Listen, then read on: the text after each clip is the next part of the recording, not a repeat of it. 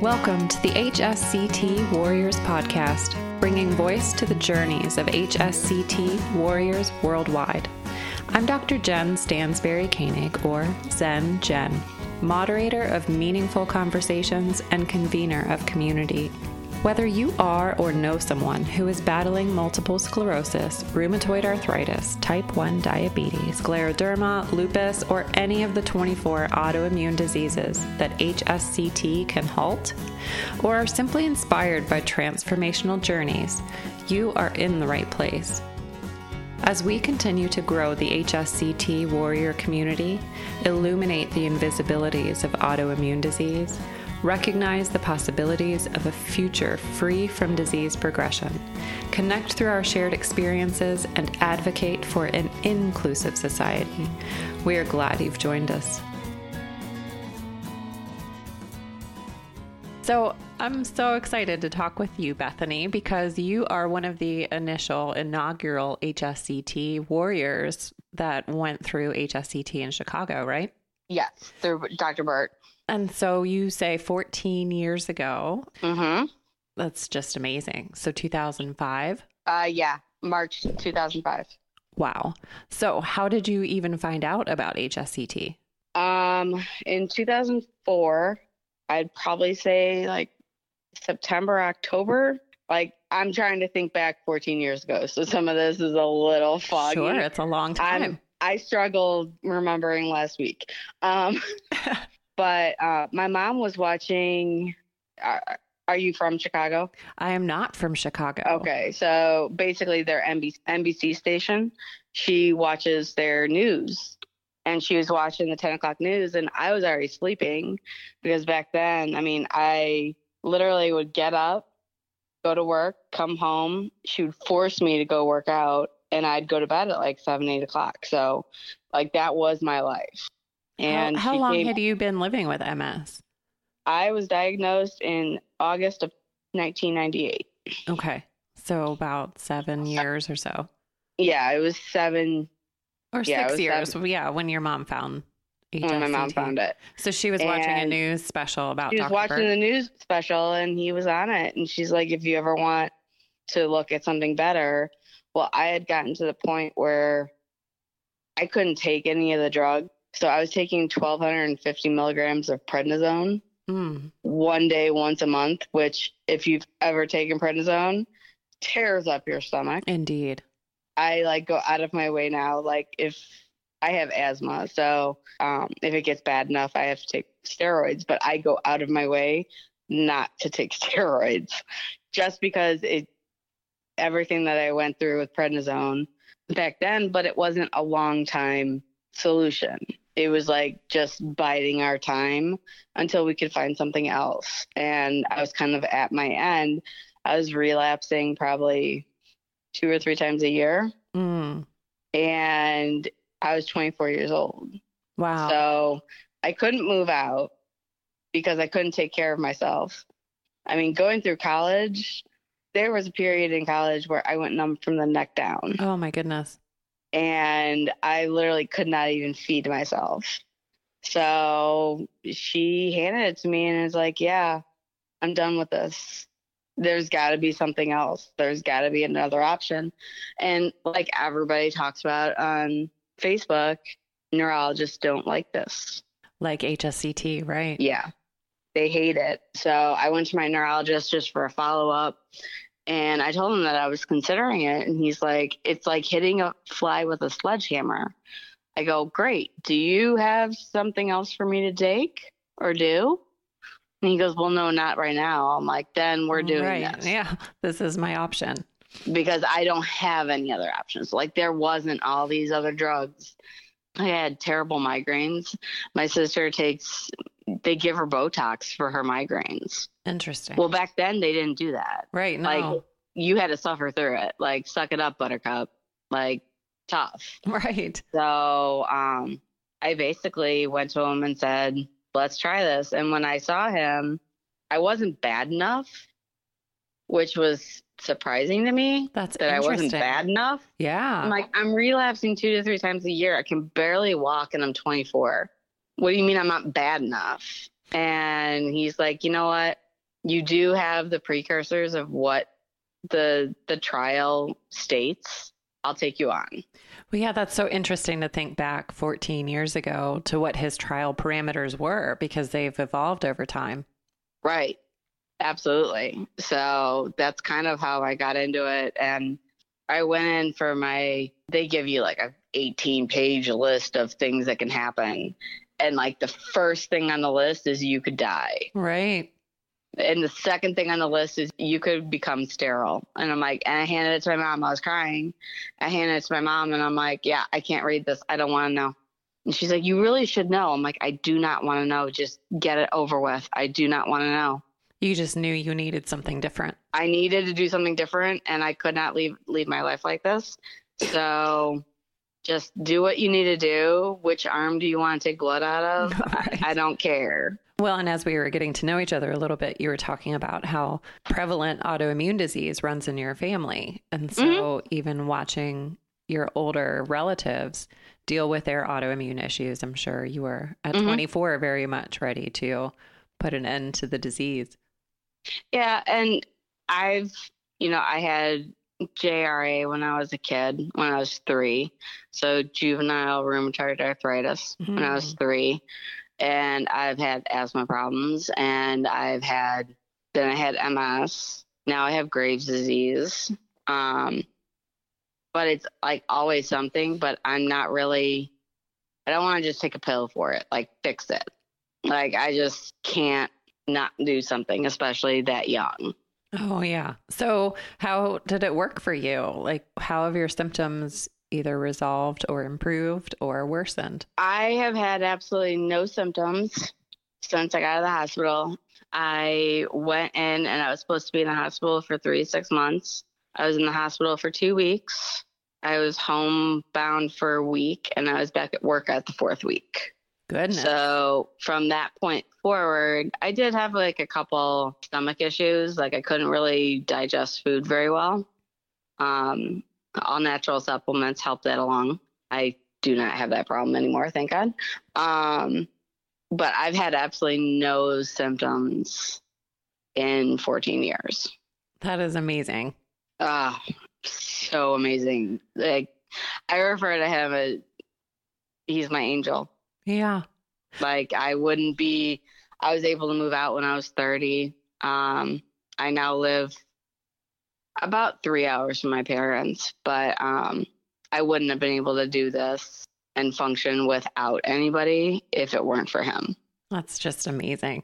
And I think he knows you're grateful. So you all have maintained a good relationship over the years, right? I'm sure he's curious to know how you're doing, going forward. At 5 years, I signed the contract for 5 years.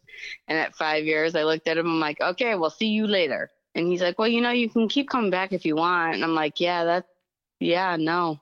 Because at the time that 5 years hit, I had just moved and going to the doctor is no longer like down the street. It's like a 3-hour trip one way. So I haven't seen anybody. I am very conscious of everything that goes on in my body. There was one day, probably about a year and a half ago, I got home from work and my hand was numb and I like freaked out. I bet. Like, just totally freaked out. And it turned out like, because I'm getting older, and I'm not saying I'm old, but I am getting older and my body, even though I'm only 39, my body feels like it's 65. It's been through quite a lot. Sure. I think I have like a pinched nerve in my back or something, which is causing the hand numbness, but it's very eye-opening when that just shows up out of nowhere. Sure. So I do have a general that I see once a year. She's very involved. She regulates my thyroid issues because my thyroid was removed 7 years ago, I think. No, it had been longer than that, 12 years ago. So they regulate my hormone levels and she kind of operates the whole thing. And she always says, she goes, if anything ever pops up, you need to go see somebody as soon as possible. Because it's always the worry when is it going to come back? Because I don't say that I'm cured. I say I'm in remission. There you go. It's not a cure. Well, and it's good. Has she done some research around HSCT and learned for herself? She knew a little bit about it. She was my GP when I went through it, so she was aware of it. I think she mainly focuses on keeping me whole, which Sure, is and healthy. Yeah. which is a struggle. But like overall, I could be so much worse off. Like every year, I make sure to celebrate my birthday, and I celebrate my transplant birthday. I call it my second birthday. Sure. When was that? And I always do something that I couldn't do before the transplant on my transplant birthday. Nice. So I do something new. And then the other thing that I do to give back is I donate my hair every 5 years. For the people that do want to wear a wig, they have that option. That's really phenomenal. Because I mean, like everybody else, mine was gone in 2 weeks. Yeah. Did you wear a wig? I did not. Because I was going through it in February. It was cold. Yeah. So I could pull off a lot of hats. When I got out of the hospital, it was the end of March, beginning of April. So it was becoming a little troublesome to try to wear a wool hat. But I made it work. They say that, you'll start showing signs of like a menopause kind of thing. So you get hot flashes, you get, just uncomfortable. And just the idea of putting a wig on my head, like freaked me out a little bit. Sure. So I did have some fun in public every once in a while. Like people were looking at me kind of funny. I would just take my hat off and I called it shock and awe. And just the amount of staring is absolutely hysterical. That's the one thing. I've got 3 nieces and a nephew, and that's the one thing that I constantly tell them: do not judge other people. Like you can't. And they're very young, so they don't know what I went through. At some point in time, I will. Sure. They know I have a second birthday. They don't know why. But that's the one thing. Like I'd walk through the grocery store and I'd be bald, and people would stare. I'm like, really? Take a picture. Right. Like that's seriously like, because right before the transplant, I wanted to make sure I did everything that I like to do. So I like to go to zoo lights at Brookfield Zoo. I like to see the Christmas trees at the Museum of Science and Industry. So those were things that we made sure to go and do before I went through the transplant starting in February. And I couldn't walk, so I had to be in a wheelchair. And I couldn't walk that far. That was the idea of walking that far, like just made me tired thinking about it. And the amount of people that stare at you is truly amazing. Yeah, like we've got the plague or something. Yeah, like, are you going to give me something? And like, even with going through everything with my dad, he's completely paralyzed now, but at the point that he was just using wheelchairs, even when you're at the hospital going to the doctor, people stare at you. They still stare. Like, I'm in a hospital. What are you looking at? Right. At least smile. At least smile. Yeah, like at least smile and say hi. Like, I'm not going to give you anything. Right. Other than kindness, if you reciprocate. Right. Yeah. So I'm curious, why was it important for you to participate in the podcast? I have always been an advocate of getting as much information out there because there's no information really readily available. And since at my 1 year checkup, because I had done so well, Dr. Burt and his staff had asked me if I would counsel patients that were thinking of going through it. Obviously, I'm 14 years out. It's way different now than it was when I went through it. But I think I counseled like 10 or 15 patients to go through it. And actually, one of them I'm still really close with. She's out of Ohio that we just kind of clicked. I think it's important because I didn't have anybody to talk to. Right. And that because there wasn't enough people in front of me. Like there weren't enough people that were in my same situation. Like if I had talked to somebody that was 60 years old, there's a disconnect. Whereas I was 25, that connection for the younger people that are going through it was very important. And I think all but one went through the transplant. That's fantastic that you offer that support to others. So I'm always willing to talk about it. I actually was in Rome with Dr. Burt a year ago, actually, almost to the day. The Cure Foundation puts on a conference. I think it's like every 2 years, maybe. And it's called Unite to Cure. It takes place at the Vatican. And it's basically a whole bunch of doctors that get together and tell what they're doing, like with stem cells and like how far these stem cells can go. Stem cells are the most underutilized thing in our body that I can even think of. Yeah, our body creates them all the time. They're doing work with like people that have like torn rotator cuffs, or they're doing things with autism. It's so vast. They actually interviewed me at the conference, and how was that experience? Oh my God. It was by far probably one of the highlights of my life. Sure. Just being there. I've had a lot of things happen in my life, but that whole thing, because it was just me. I didn't take anybody else. And being able to walk around a foreign city that I didn't know. And just traveling that far on your own. Traveling that far. I mean, I've been to Italy for work, but I was with 2 other people. Doing it all by myself, which is something I couldn't have done before. I'm Roman Catholic, so obviously the Vatican is my home. They shut down the Sistine Chapel for us so that it was just us. We could take pictures. We could do whatever we wanted. We had private tours. We had a presence with the Pope. There were so many different things that I got to do by myself that I could have never have done before this. Amazing.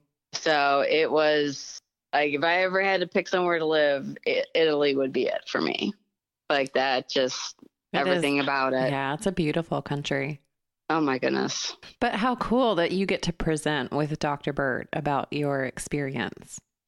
Well, and for me, I get to tell my story again, because for people that don't know about it, that don't know what happens with it, that are scared of it, it's nothing to be scared of. It's literally the best thing that ever happened in my life. And I will be eternally grateful for my mom watching the news, which is just the weirdest thing on earth. But it's happenstance, it's total chance. Like, I've never, up until this day, today, I've never just randomly seen his stuff, his information. It's always been a connection with something else. So it's not readily available. It's not out there. I see it because I'm part of these groups, because I'm looking for it. Right. I mean, my sister is a doctor in Arizona, and she's had MS for, I'd probably say 12 years, I think. Are drugs working for her?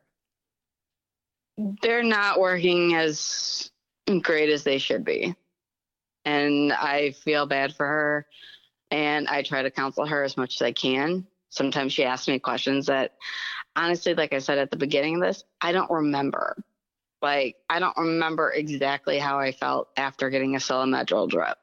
But for the patients that go through it, if you are not mentally ready to go through it, there's nothing that anybody else can say. You have to be mentally, like, at the bottom, like hit rock bottom to say, okay, I'm going to do this, because it is terrifying. It is. I said, day one, I was crying, and I took the tone of, I don't want to know, just do it. And if you're not mentally there yet, I don't recommend it, because you have to be mentally there. Yes. You have to be ready to remove yourself from society, because you won't have an immune system. Right. You will have to go through central lines and IV ports and blood draws and all this stuff. You have to be ready for it. Yeah, well, and you have to be ready to give over control, right? To say, I trust the doctor completely to do what's best and what they know and practice every day. Well, and for me, like, and even now I look at it and I'll handle it myself. I want to control it. And that's part of like, I handed over the controls to somebody else, and now I'm going to drive my life. And that's part of it. Like, you need to blindly say, okay, you know what you're doing. Here's my life. That's a big thing to hand over. Huge. That's not like I'm going to get a haircut. Here's my hair. Or I'm getting my nails done. Like, I'm handing my life. You could kill me. And I know this. And I am signing paperwork that says, if you kill me, I'm not going to do anything to you. I'm handing it to you. But it's literally the most important thing of everybody is handing your life over to somebody else and saying, okay, go for it. It's a huge responsibility that I think Dr. Bird and his staff take really seriously. Mm-hmm. And other clinics, right? Other reputable HSCT clinics. Yes. You know, they've become experts in their craft, and it's amazing what they do. And so carefully, right? And they do care for us. Carefully and meticulously. And at one point during the transplant, which they knew this was going to happen, is I would spike a temperature and I would start having infection type situations because I had no immune system. And I didn't even know it happened because I was half sleeping, half not. And Dr. Burt knew about it. And it was like at 2:00 in the morning. Like, he was there with me the entire time. Like, I never felt like I was alone. That's amazing. And he's still that way 15 years later. Yeah. Well, and so did you have others going through it with you at that time that you keep in touch with? No, I really didn't know anybody going through it at the same time. Well, and social like media wasn't that's really. That's why I try to counsel and talk as much as I can, because I did go through this by myself. Like, my family was obviously there for me, but there was nobody else that was going through it that I knew of. Sure. So what were the essential components for you during that time? Like, what were your supports? My supports, trying to focus on what was not going on. Like, I knew what was going on. I knew that they were putting chemo into me, and I tried to focus on other things. I did a lot of cross stitching. Yeah. And a lot of watching Friends and Sex and the City. Distraction. The essential part to it is make friends with the nurses. Oh, you can get so much farther if you make friends with the nurses. So I ended up with a DVD player, and I ended up with actually one of the nurses ended up buying me this cross-stitching carrying case when I got released. Kind.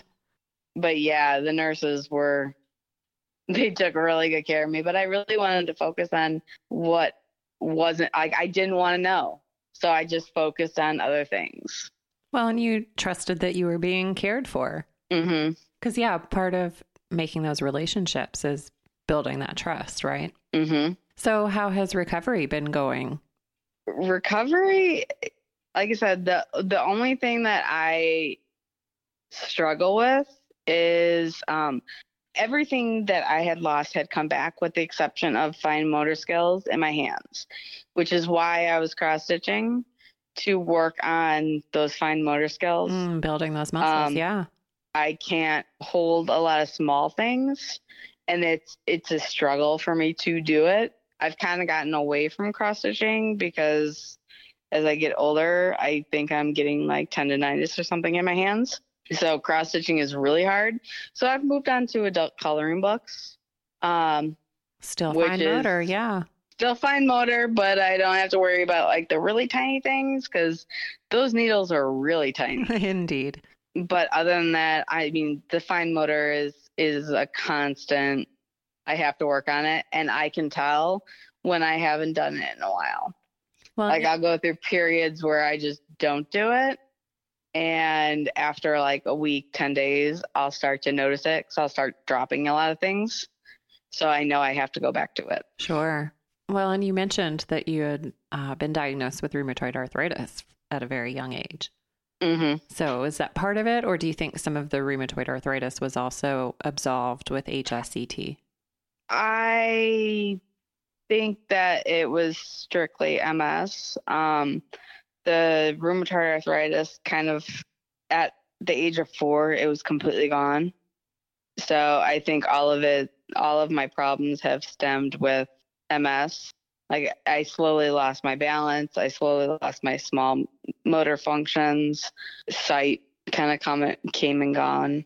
But everything else came back with the exception of my hands. Wow. Well, and you mentioned fatigue, right? And walking long distances was also an issue. And that's no longer an issue? No. When I got released and everything, long story short, my dog that I had back when I was going through it had passed away. We had decided that we didn't want another dog. 2 weeks later, we had another dog. And I trained him. So I would get up early with him in the morning, like 5 o'clock in the morning. We'd go for like a 2-mile walk, kind of building myself up. So he was kind of my seeing eye dog, for lack of better terms. Sure. Therapy. Therapy dog. He was my therapy dog and really kind of helped me get back to where I was before transplant. That's wonderful. Mm-hmm. That's wonderful. So you would say HSCT has worked? Oh, absolutely. 110%. Were there any tough decisions for you when you first found it and you're doing your research? You mentioned you really didn't want to know too many details. Like, was it really tough to not know? Was it really tough to hand over that control? Yeah, a little bit. It was really hard what was really easy for me is that, like, my mom and I have a very good relationship. And if my mom was on board with it, I was fine. Like, the only time I ever have problems is if my mom thinks that, like, maybe this is not the best decision.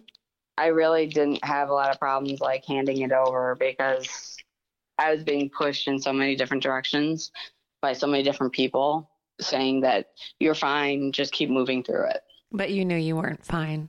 Yeah, it was one day at a time. Still is. Yeah, right? It really still is. One day at a time.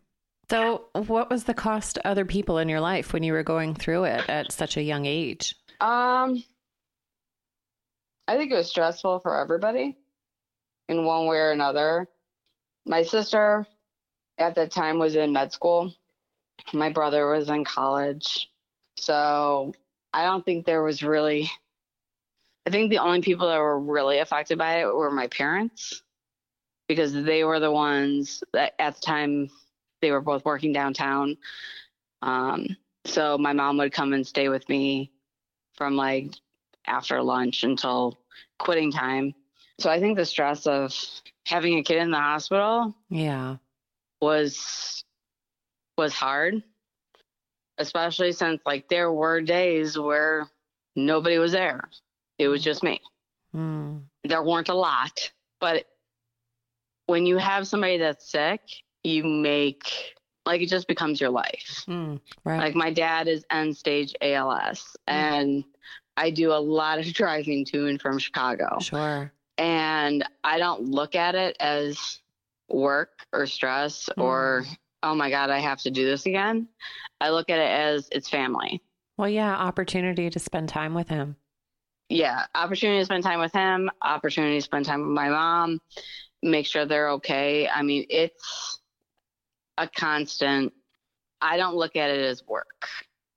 I don't look at it as, it is stressful, but it's also you're watching a loved one die. So it's automatically going to be stressful, but I never saw any kind of stress on my family or my friends or anything like that. They showed up.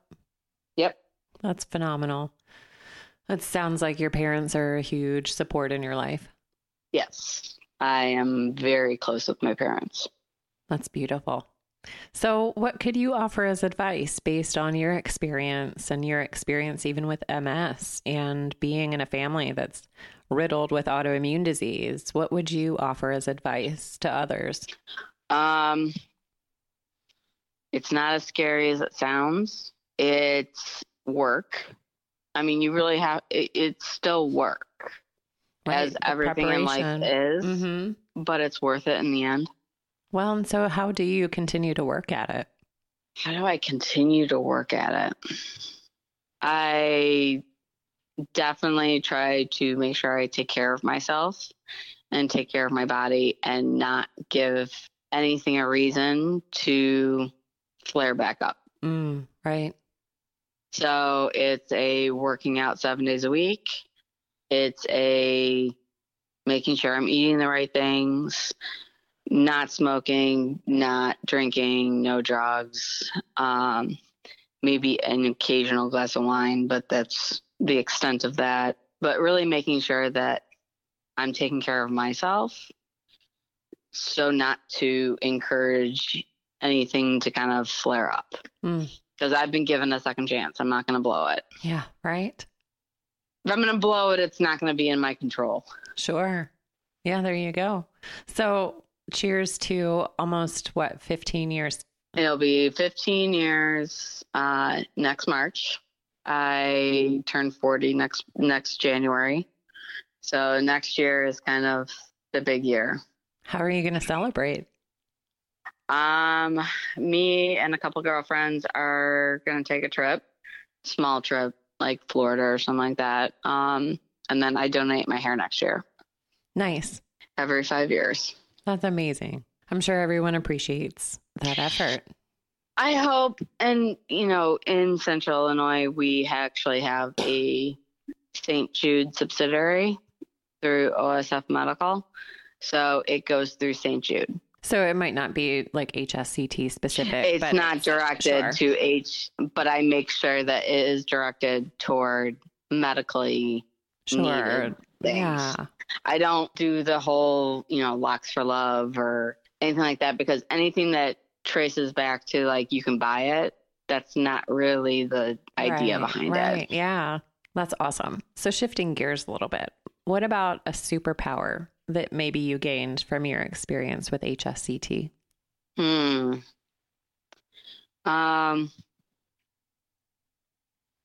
I guess being more conscious of my surroundings. I've always been very conscious of things, but not really paid attention to them. Now, like, nobody can really like walk up behind me because I can hear you coming. And they try, and there will be people standing behind me, and I'll know who they are. Like, okay, what can I, Joe, what can I do for you? And they're like, how do you do that? I'm like, I'm very conscious of my surroundings. And I think that's part of like paying attention to my body as well. Oh, yeah. Is I'm very conscious of things hurting, things being numb, just paying attention. Yeah. Well, what's going on at the cellular level in your body and how that radiates, and sensing other people. The other part is I'm constantly trying to help other people. Whereas before it was kind of like all for me. And, typical 20s. Sure. But now I'm constantly trying to help people, and it's not really about me. I don't know if that's healthy or not, but. Well, to the extent that you are filled up by that effort, right, then it is healthy. I mean, if you can strike a balance where helping others does good for you, then absolutely it's healthy.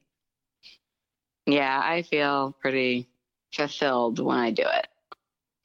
I'm sure. So it sounds like you share that superpower with others, and we appreciate, well, I mean, even just the extent to which you continue to participate online is phenomenal. That you're willing to lend a hand to continue to support people and getting to the place where they are confident going through HSCT.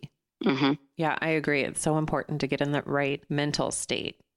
If you're not mentally there or not mentally ready, I think that was part of what helped me do so well, is that I really just wanted it over, and I'll do whatever I need to do to get through this. Yeah, it's not always easy for people to get there. It's not. I've counseled a lot of people that just not about stem cells transplants, but more MS patients. And there's 2 of them that I counseled that they aren't there, and I counseled them over 10 years ago. But if they found something that works, then that's great. Like, you found something that works. Right. That's so important. There was nothing that worked for you. Right. And that's the difference. And very limited options. Very limited. So what's been any other strategy that you would recommend to anyone, or a book or a resource, anyone preparing to go through HSCT who do find the mindset and do sign up, right, to hand their life over? Is there anything specific that you would recommend? Talking to other patients. I think that utilizing the community that is out there, it takes a village. Indeed. I think other patients can bring some light. There was somebody that reached out to me on Messenger that had asked about Graves' disease. This person had developed Graves' disease as well after the transplant, and just asking how I have coped with it. How did I treat it? Like I said earlier, I'm all about fix the problem. So my problem was my thyroid. So they took out my thyroid. Fix the problem. Let's move on. Right. I'm not all about trying to dance around problems. Right. Just because. Yeah. Prolonged. My thyroid was, I did a thyroid storm for a little bit, and then they could never really get it back in line. So they gave me 2 options. They're we could do radioactive iodine, or we could just take it out. I'm just take it out. Why are you going to do all that? Right. Let's be done with it. And they're well, it is surgery. There is a risk. I'm yeah, there is. But just fix the problem. So I've never really understood you really should have the surgery, but let's do all this physical therapy and, home remedies and this, that, the other. If you know that you need to do this to fix it, yeah, there's always a chance of death. There's a chance of death for me walking across the street. Correct. So there's a chance of death anywhere you go. That's my big thing at work. Indeed. Is I'm constantly trying to give them the tools to do it themselves. And I'm if I get hit by a bus, you're going to need to know this. Very true. That's my whole thing, is utilizing the communities that are out there to give you the support to move forward. That's just beautiful. And thanks for staying a part of that community. I find some support in it myself. It's just, sometimes you can get real down and really frustrated. There are days where I literally have dropped coffee all over the floor, dropped makeup down my front, just keep dropping things, and it's frustrating. And so it kind of grounds you that you're not the only person that's going through this. Right. The old can pop up anytime, right? Mm-hmm. Especially when you're under stress or fatigued or not doing exercises like you should be. Mm-hmm. The old disease patterns like to rear their ugly heads. And yeah, right. It is. It's very grounding to remember, everyone has something going on, and this is still my something. Yeah, and it will always be my something. And that's why I don't call it a cure. Because if it was a cure, then everything should be the way it should be. And I shouldn't have small motor neuron problems. I have to sleep 8 hours a day. That is what my body needs. I'm not a normal person that can probably get away with 6 or 7 or 5. I go to bed at X time, I get up at X time, and I have to make sure that I get those necessary hours of sleep. It's so important. So important to take care of yourself and recognize those triggers, right? Mm-hmm. So that we can keep those old patterns and old habits at rest, if you will. Yes. So I'm curious, what are you grateful for about HSCT that maybe has gone unspoken? A second chance. That's my internal gratefulness, is getting a second chance. That's powerful. It's that, hitting rock bottom piece of Mm-hmm. this, right? That you get to the point, at least I got to the point in my disease progression where I had tried so many different things and then just continue to get worse. And I knew I didn't want to live the rest of my life the way it was headed. Yeah, that's exactly what it is. I don't want to keep doing this. I don't want to keep going around this, and something needs to change. Yeah. If there's an option out there like HSCT that would stop the progression, even if it doesn't work, I need to take that chance, right? Even if it doesn't work, and I know there are some patients that it didn't work, but what if it does? That's the bigger question. Yeah, it might not. Yeah, you might be worse off. You might be the same. But you will not know until you try it. Yeah. And not that there were many drug options out there for you when you went through it, but the drugs will always be there on the other side. And if it doesn't work, then there's the drugs. But it's driven me crazy. Using the drugs as the end all, I kind of laugh. They run my chem panels and everything and my liver tests just because of all the drugs that I've taken, worrying about liver issues, because nobody knows what the long-term effects on all the stuff I've taken is. Right. And I kind of laugh about it. If I have a headache and it's true, I have a high pain tolerance, but if I have a headache and it's really killing me, I'm going to take an aspirin.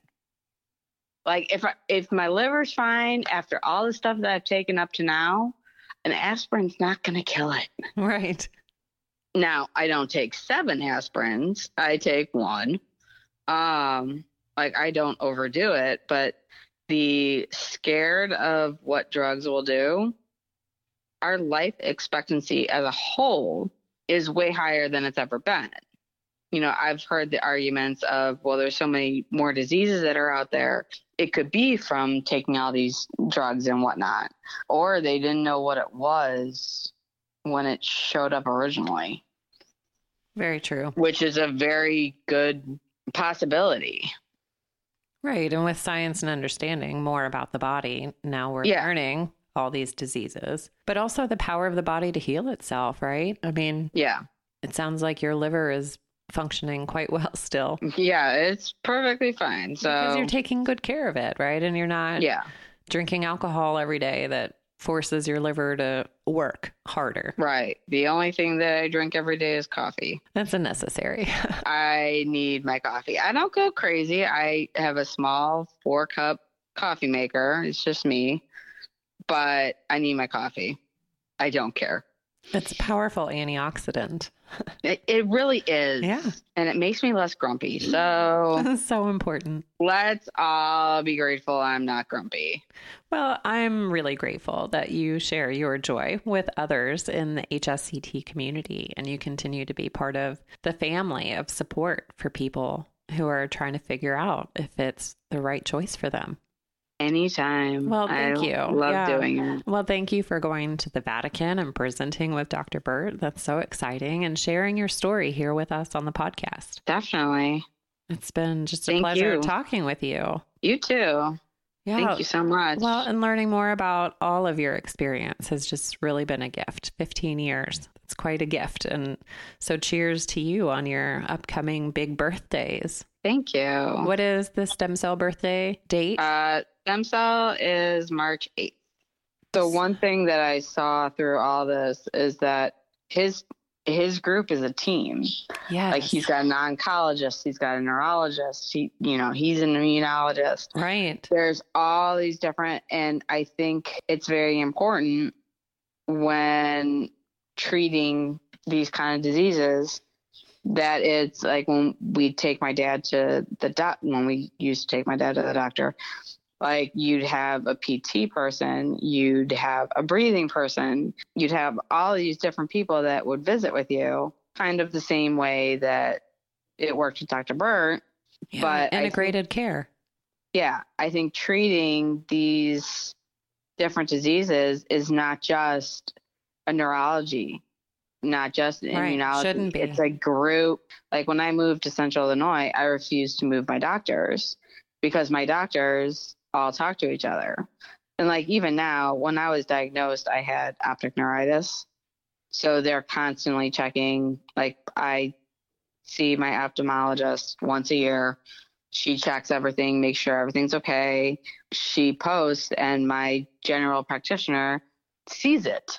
They all talk to each other, and I refuse to change my doctors because I've worked very hard to keep everybody integrated. Yeah. Well, that's the future of medicine, hopefully, right? That, oh, God, hoping. Because it is so much more effective. Well, and it's so much more like, it's not just you have MS. You have, deal with fatigue here or sight here or fine motor skills. Like it's not just your myelin sheath being disintegrated. Right. Like that's neurology. That's not how I work around my hand. Right. Or how to rehabilitate your hand. Right. So like I had to find rehabilitation myself. Like that's why I came up with the cross stitching and, adult coloring books and scrapbooking and all that stuff is A, I'm fairly artistic, and B, it works on my hands. Like I had to find that. Not everybody is artistic and likes to do this stuff. So there's got to be other things out there that they can work on to help these things. Like it worked out that we got a puppy right after I got out of the hospital. Right. So you had a reason to I had a reason to start walking with him because I had to train him. Right. Like, it was good training for you. Yeah. This is all stuff that I had to figure out for myself. So that's not easy. No, it's exhausting sometimes. Well, this system that we're all stuck in is. Well, and like it drives me crazy. I don't get political at all because it's just a very good way to get in a fight with somebody. But the one thing that I am 100% behind is that our healthcare system is broken. So broken. Like seriously broken. And I can say this because my sister's a surgeon. I can't even tell you how many different doctors. I mean, I still remember my doctor's name in Louisiana that diagnosed me. But our healthcare system is broken. It's not a, team of doctors. It's one doctor that thinks that you should do A, B, C, D, E. And if you don't like it. Right. And it's hard to even question that doctor, right? You can't question them. You know how the billing works. It cracks me up when I go to pick up my prescriptions. It's like the prescription costs $400. But my insurance, because of my insurance, they covered $395 of it. Seriously? Then why don't you just charge $5 for it? Right. And call it a day. Well, because at some point they're getting payments from the insurance company, right? Right. There's an entrepreneurial couple in Texas somewhere that is actively fighting the drug companies because I take Advair, which is like the purple disc inhaler. And what the drug companies do is they hold on to their patents longer and figure out how to hold on to it longer so they can charge whatever they want. So for one inhaler, and I have very good insurance, one inhaler cost me $85. Whoa. Like the stuff that they did with the EpiPen is disgusting. Oh my gosh. Oh my gosh. And they're just waiting for people to forget. They offer no other option. There's no other option. And they hold on to these patents so that they can charge you and the insurance companies whatever they want. It's a racket. It's a total racket. The whole thing, what my sister has to do, because she works on a lot of VAs, what she has to do for billing. The whole thing, from the doctors to the med schools cost $500,000. Seriously? Like, these are people that are going to save us. Right. And People who are devoting themselves to healing other people. when I got out of college, I went to college basically to be a child psychiatrist. But when I graduated, I was so sick that I couldn't even fathom the idea of going back to school for grad school. continuing, Yeah, sure. continuing education. And that was A. B, I'm the oldest. So I went to a private college that cost me $80,000, and I got an amazing education. I'm not saying anything about that, but now I'm $80,000 in debt. Right. So who wants to go on for further education? So I ended up just trying to find a job, and I ended up in jewelry, and I love it. I love what I do for a living. I would never trade it for anything. That's amazing. But the entire healthcare system is broken.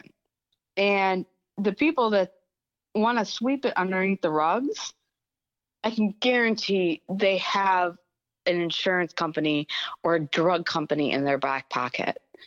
And that's what's so sickening. It really is. It really, truly is. I mean, I get it.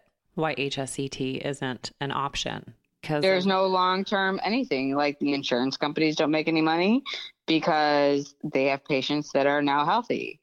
The drug companies don't make any money because they have patients that don't need their drugs anymore.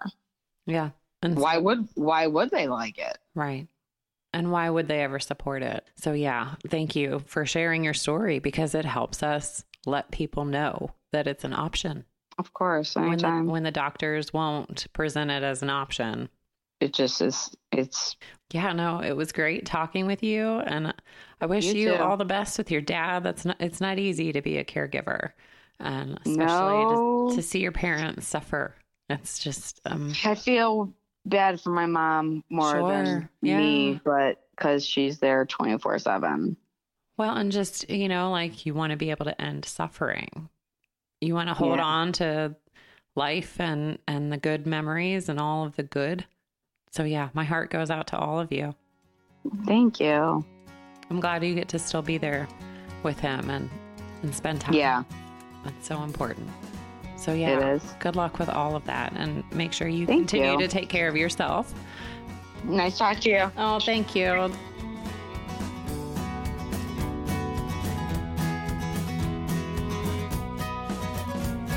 Be sure to visit our website, hsctwarriorspodcast.com, where you can find notes from today's episode, submit ideas or feedback, and access the latest HSCT research and resources. Special thanks to musical genius Bill Alitzhauser for sharing his superpowers to create the soundtrack, edit, and produce the audio to make this podcast possible. You can find us both when you subscribe on SoundCloud, iTunes, or wherever you find your podcasts. Take a moment to leave a review, because your feedback will help to develop even better episodes, and your ratings will help other people find the show. Tune in next Wednesday for a brand new episode highlighting another HSCT warrior. Until then, be a snowflake and embrace your superpowers. Be kind, be well.